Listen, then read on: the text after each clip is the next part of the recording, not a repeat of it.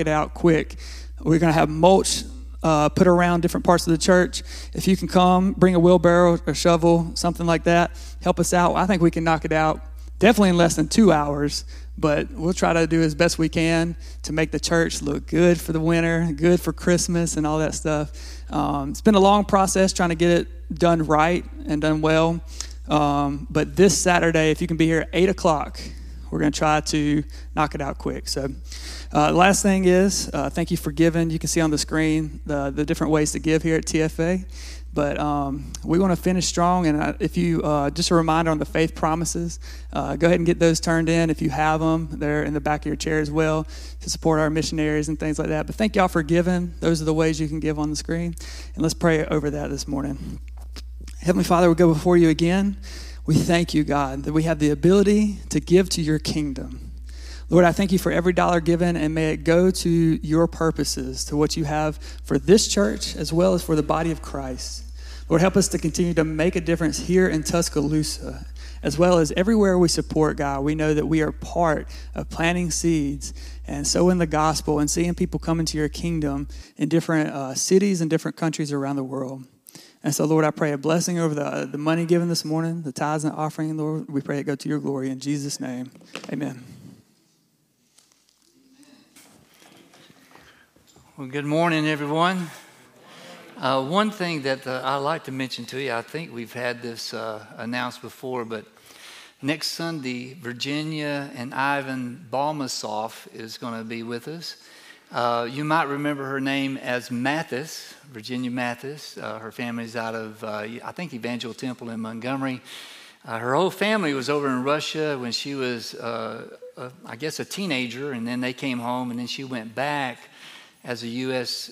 or a world missionary to, she was in Khabarovsk, which is about as far east Russia as you can get, also Moscow, and you know, these things happen. She met a young Russian national, and they got married just shortly before the war broke out. So in their wisdom, they got out of Russia as fast as they could, ended up in Turkey.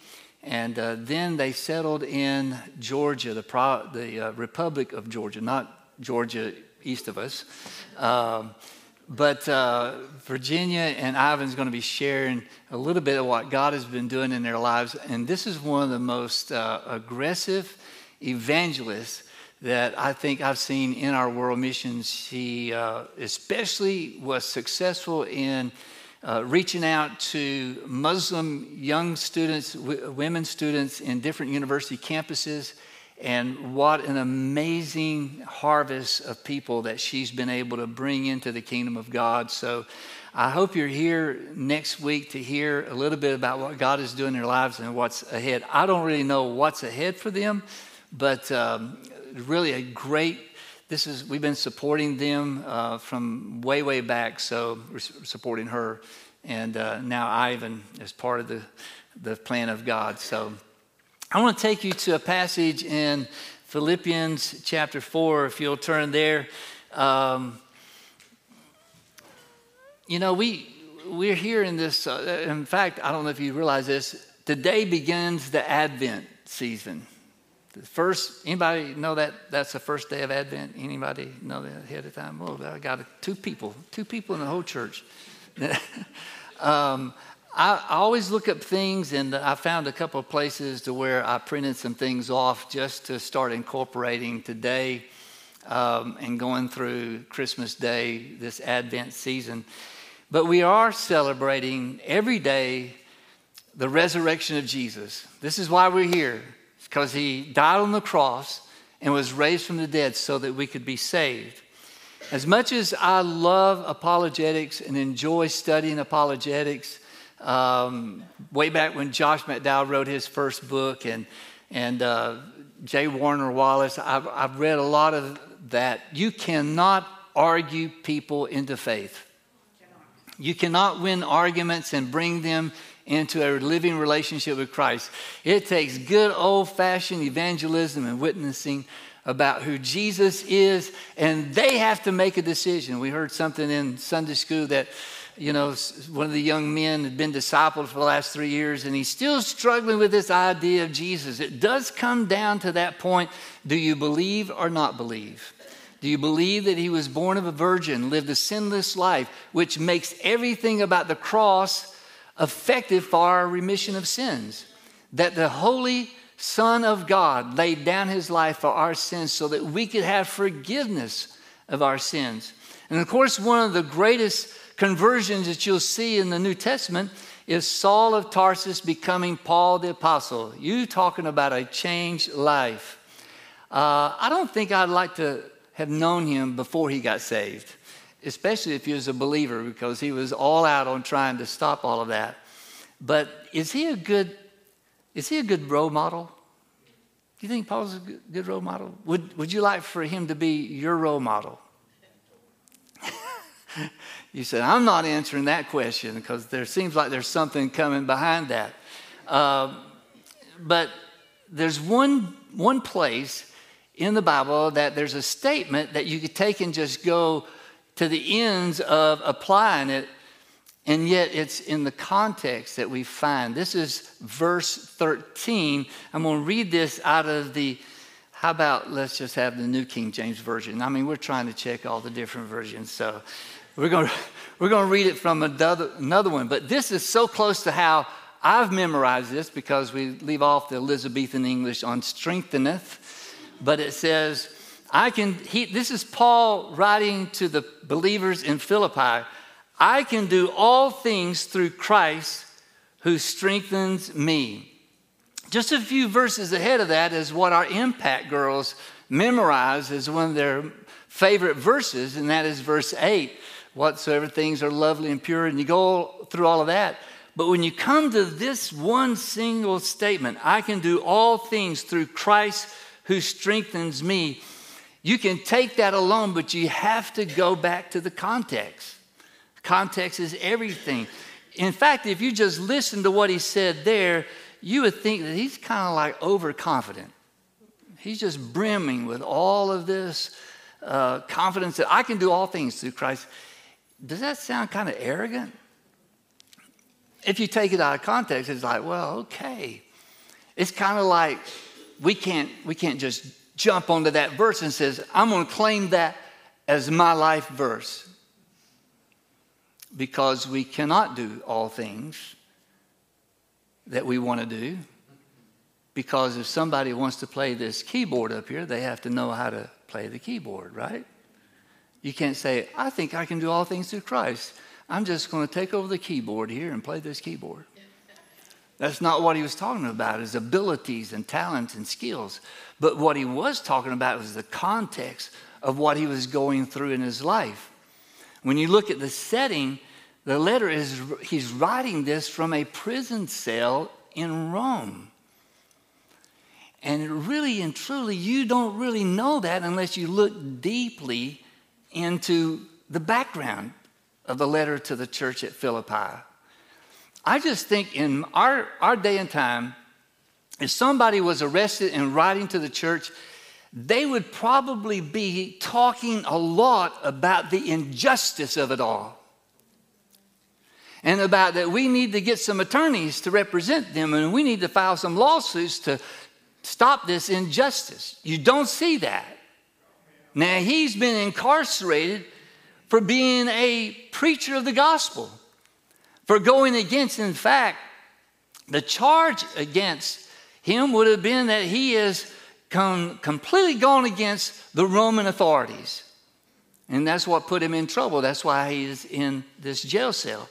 10 years or so after they established a church in Philippi, this is in Acts 16, when Paul and Silas, how did that go? They got beaten up and put in jail. And of course, we know the story about an earthquake, and the jail was broken apart and nobody left. And that's how the church was birthed in Philippi. 10 years later, Paul is writing them and he's commending them on them standing with him. He's in prison, and once again, they stepped up and they've helped him. I can do all things. Because of that, I can do all things through Christ who strengthens me. But let's go to verse 10. And we're going to look at the context. And now we're going to go to the ESV. Is that all right?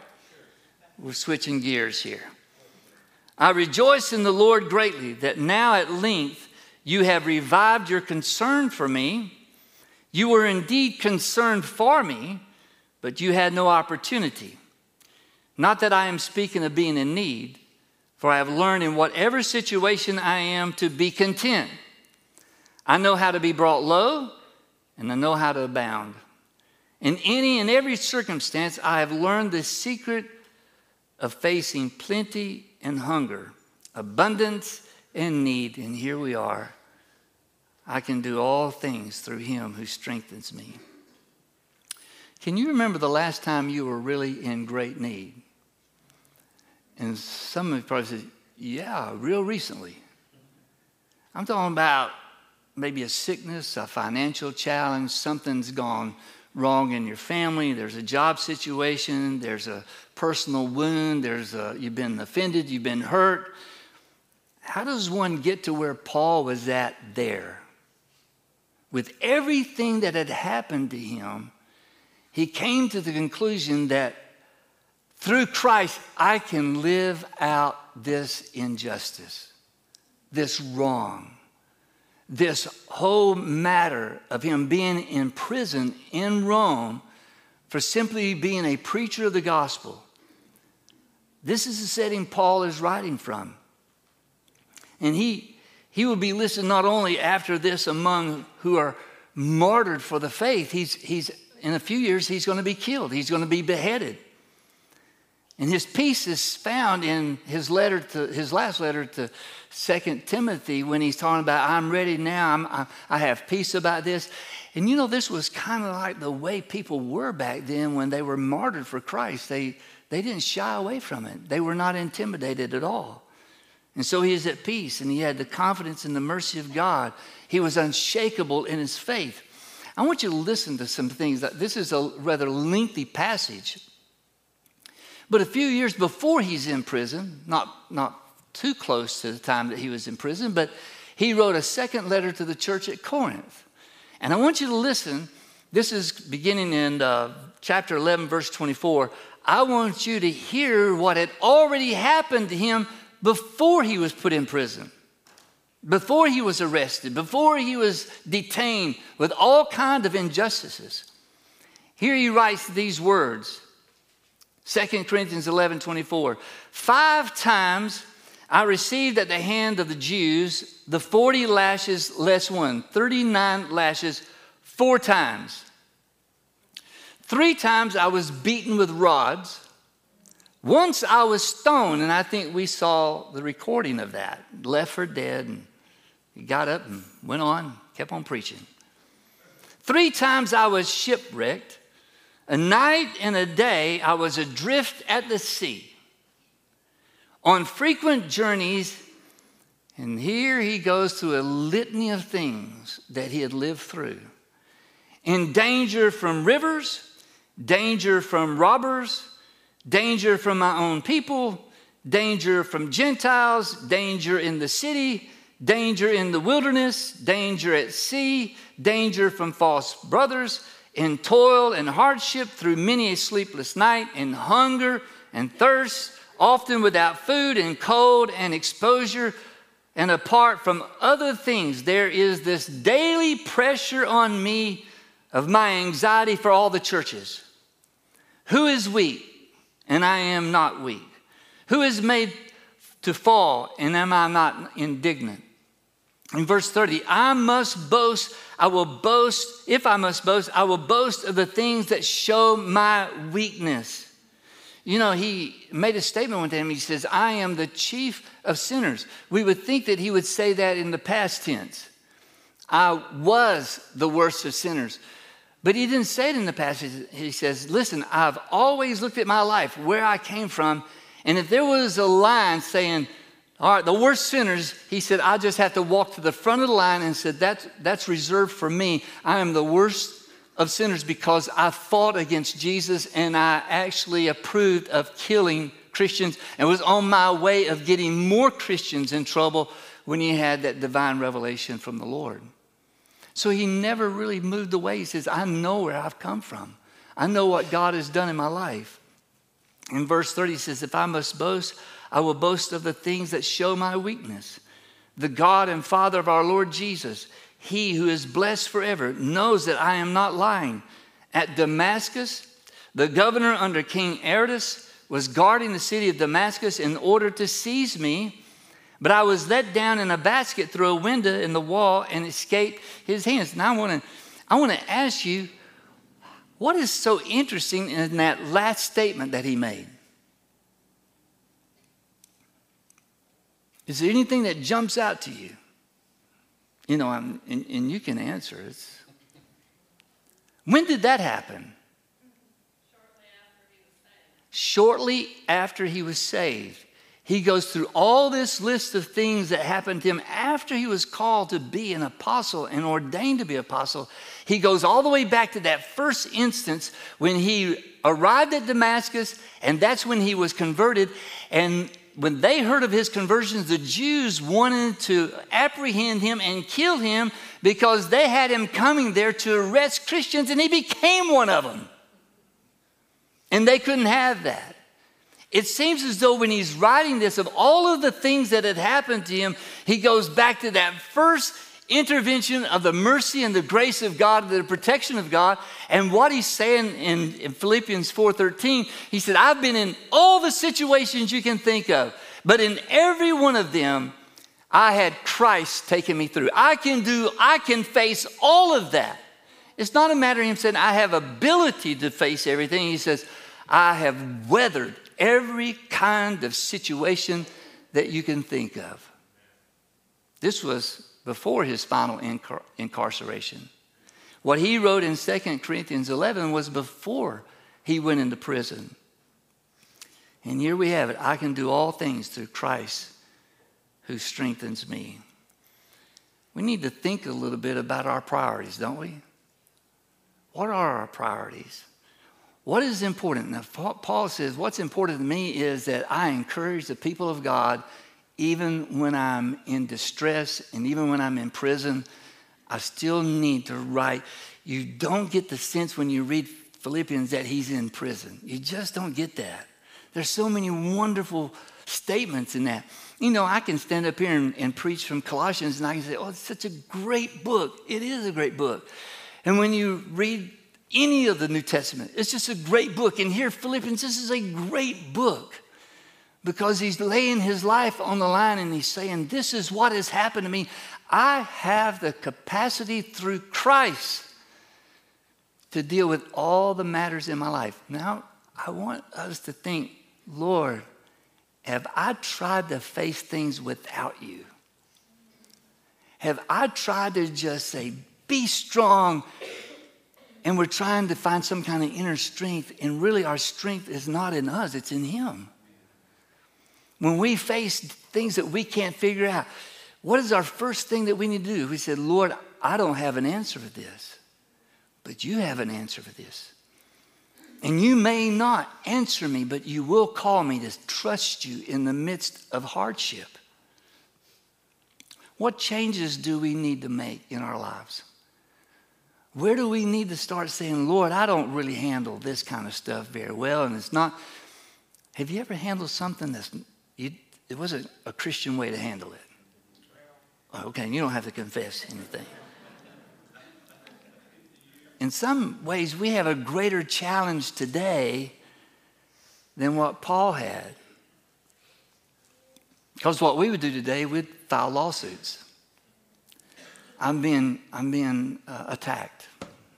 I'm being attacked, and I shouldn't be attacked. I shouldn't be spoken about. No ill should be spoken about me. And we just kind of get this, really we kind of like become soft, don't we not? That we don't have this durability in our lives. And I think this is why Paul's statement is that should be a challenge to us. I can face all the difficulty in my life through Christ. He's not saying, I've got this. That is not a very good statement for us to say, I've got this. We need to say, you've got this, Lord, and you're going to get me through this because you will be faithful to me.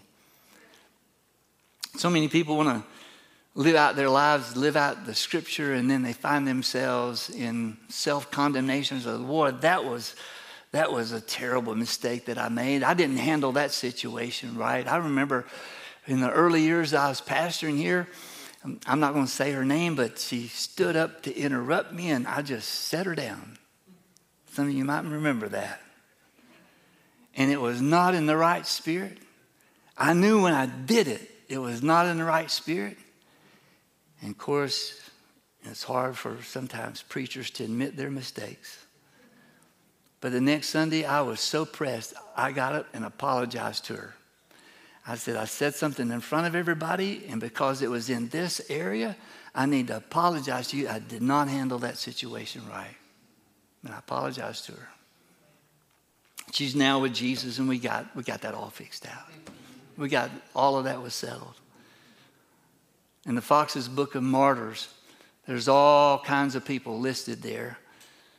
There's no telling how many were killed because of their faith. That's not in that book. But people are still being persecuted for their faith. There's places in the world that's a very dangerous place to be a Christian. There's a group called Open Doors International. It's founded. It's in the Netherlands, and in 2022 they issued a new declaration that Christians are being persecuted more greater than ever before. That's hard to fathom, isn't it? And they give a list of the most dangerous nations. Anybody want to take a stab at the most dangerous nation to be a Christian? I'm trying to hear you. China, you're close. North Korea. North Korea is the most dangerous. It's listed the most.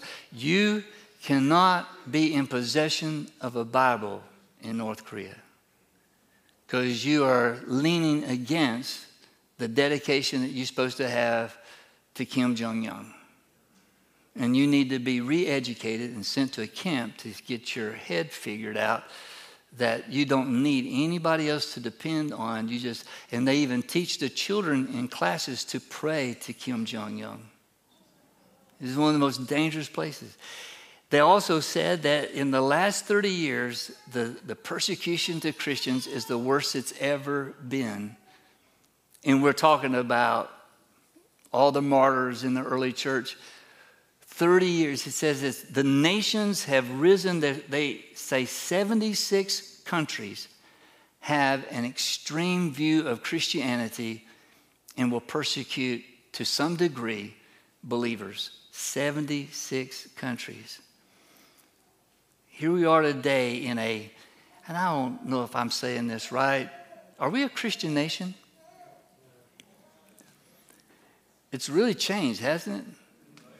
It's really changed. Now, we're a nation that has Christians, but it seems like and universities, Bible colleges, and seminaries have really been in the target that you cannot have certain policies in regard to morality and separate dorms and all this. There's a targeting of Bible colleges because of this impact that's going on in our country. And folks, we might not be too far from suffering more persecution here. I want to mention Ignatius of Antioch to you. Ignatius of Antioch, he pastored the church in Antioch and was martyred around 107, something like that, 107 AD. And the Roman Emperor Trajan gave him a chance to recant. And of course, he didn't recant. In fact, when he was told that he was going to be thrown to the lions in the Colosseum, this is what he said.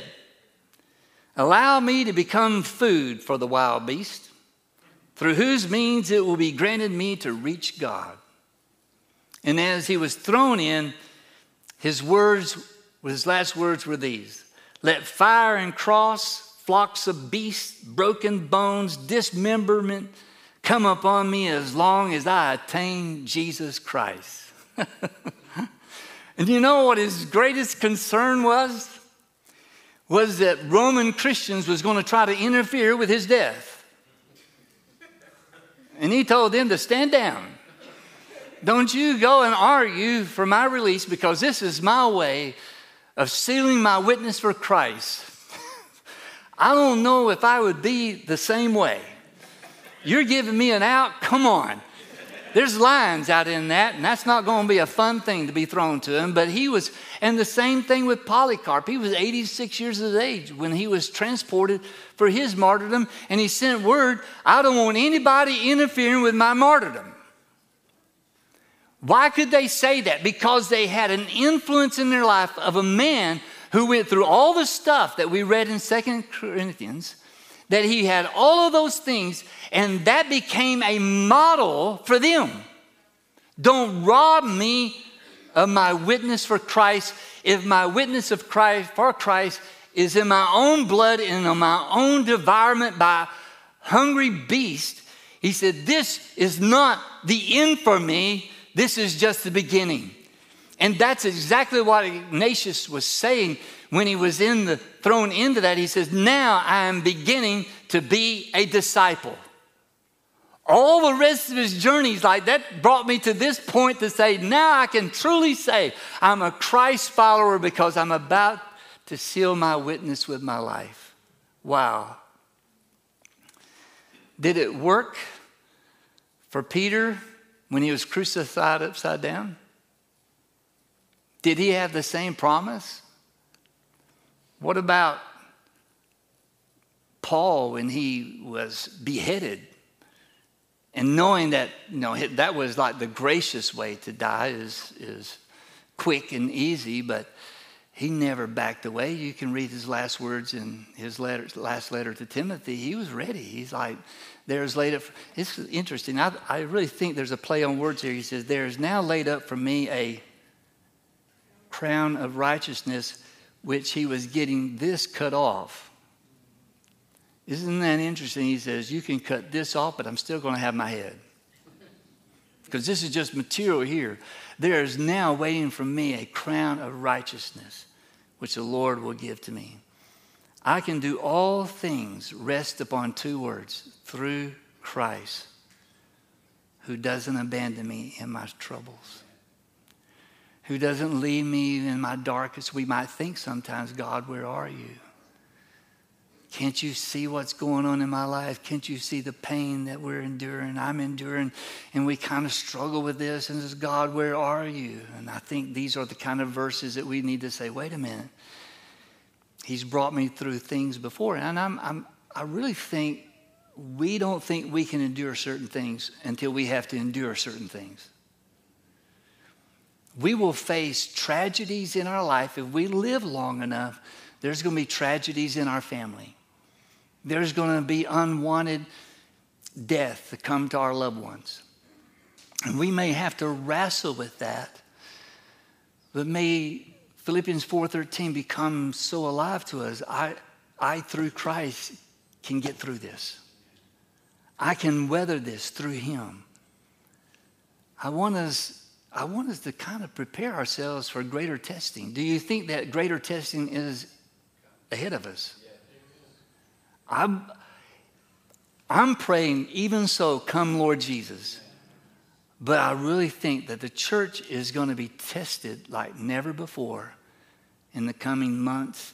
And if he gives us years, it's all looking to come that way. I want our praise team to come back up. Be strong in the Lord and in the power of his might. We want to be strong, right? We all want to be strong, but sometimes it comes to this point like, I am weak, but thou art strong. In my weakness, I lean on your strength, Lord. So I want to encourage you this morning to trust Jesus for whatever you're facing and whatever you're going to face, to declare what Paul said, I can do all things through Christ who strengthens me.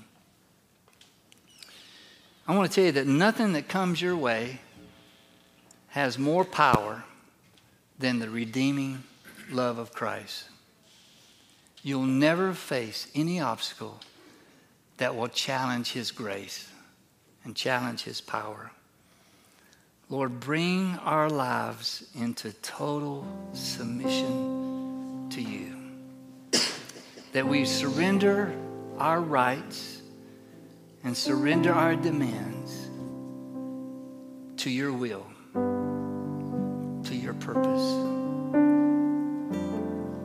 We want to finish this year growing in you, growing in faith, growing in valuing that matters. Forgive us, Lord, for the tangents that we can start going off track. Remind us of what life is supposed to be about. A focus on you. Not really a focus on ourselves, but a focus on you. That we can get through things through you. We can overcome through you. We can have peace through you. We can have healing for our brokenness through you, Lord. And we need you. I pray for those in this room that their faith has been challenged of late. And we need you to show us where, when we're leaning on something that's of man and not of you, that our confidence cannot be in us. It has to be in you. And if we've made that step of leaning too much on our own knowledge, our own determination, our own will, forgive us. Remind us that we are only as strong as you are in us.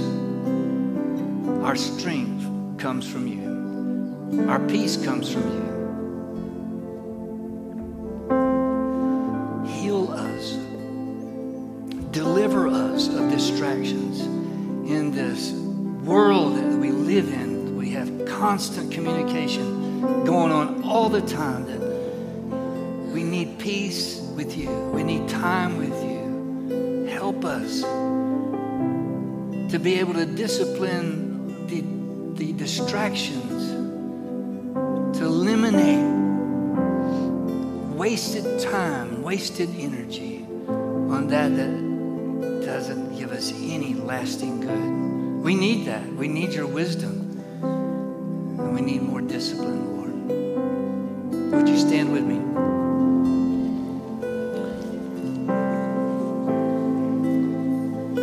If you need healing, you need God to give you a breakthrough. Just a battle you're in, I encourage you to come and just stand across the front this morning and say, Lord, I can get through this through you. I will get through this through you. You are my help. You are my strength. And we're going to have prayer in just a moment. So let's bring it to him this morning. Thank you, Lord. Yes, Lord. Yes, Lord.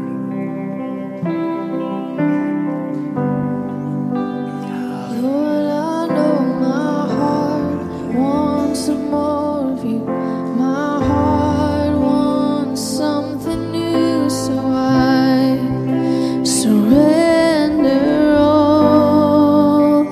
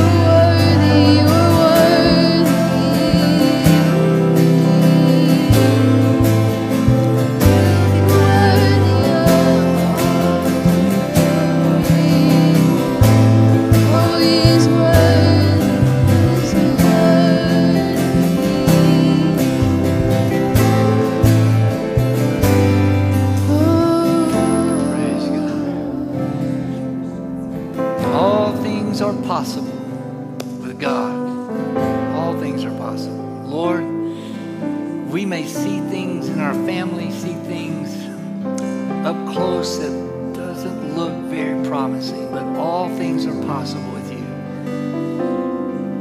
We want to have greater faith. And many times that's the result of going through the battles. That our faith is strengthened when it's tested. Help us, Lord, not to despise the challenges we face, but to embrace them. That they're going to deepen our resolve, deepen the strength of who we are. And for all of us in this room, we want 2023 to come to a completion in such a way that we can look back and say that you did great things in our lives, that you changed us, that you deepened us, Lord. And that's what we want. We want to grow. So bless your people, Lord.